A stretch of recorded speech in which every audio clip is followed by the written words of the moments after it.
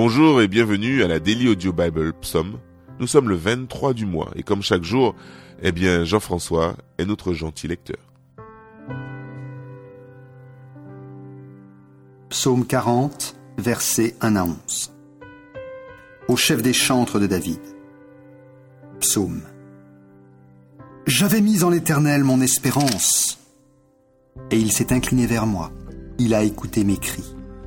Il m'a retiré de la fosse de destruction du fond de la boue, et il a dressé mes pieds sur le roc. Il a affermi mes pas. Il a mis dans ma bouche un cantique nouveau, une louange à notre Dieu.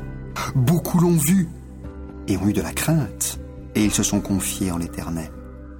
Heureux l'homme qui place en l'Éternel sa confiance et qui ne se tourne pas vers les hautains et les menteurs.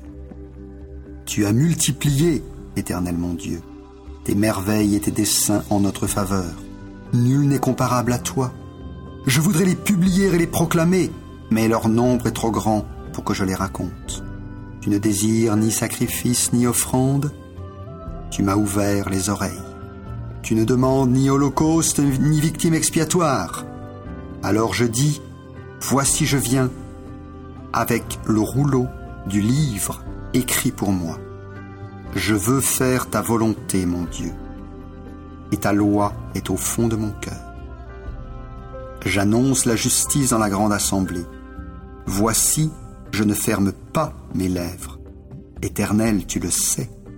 Je ne retiens pas dans mon cœur ta justice. Je publie ta vérité et ton salut. Je ne cache pas ta bonté et ta fidélité dans la grande assemblée.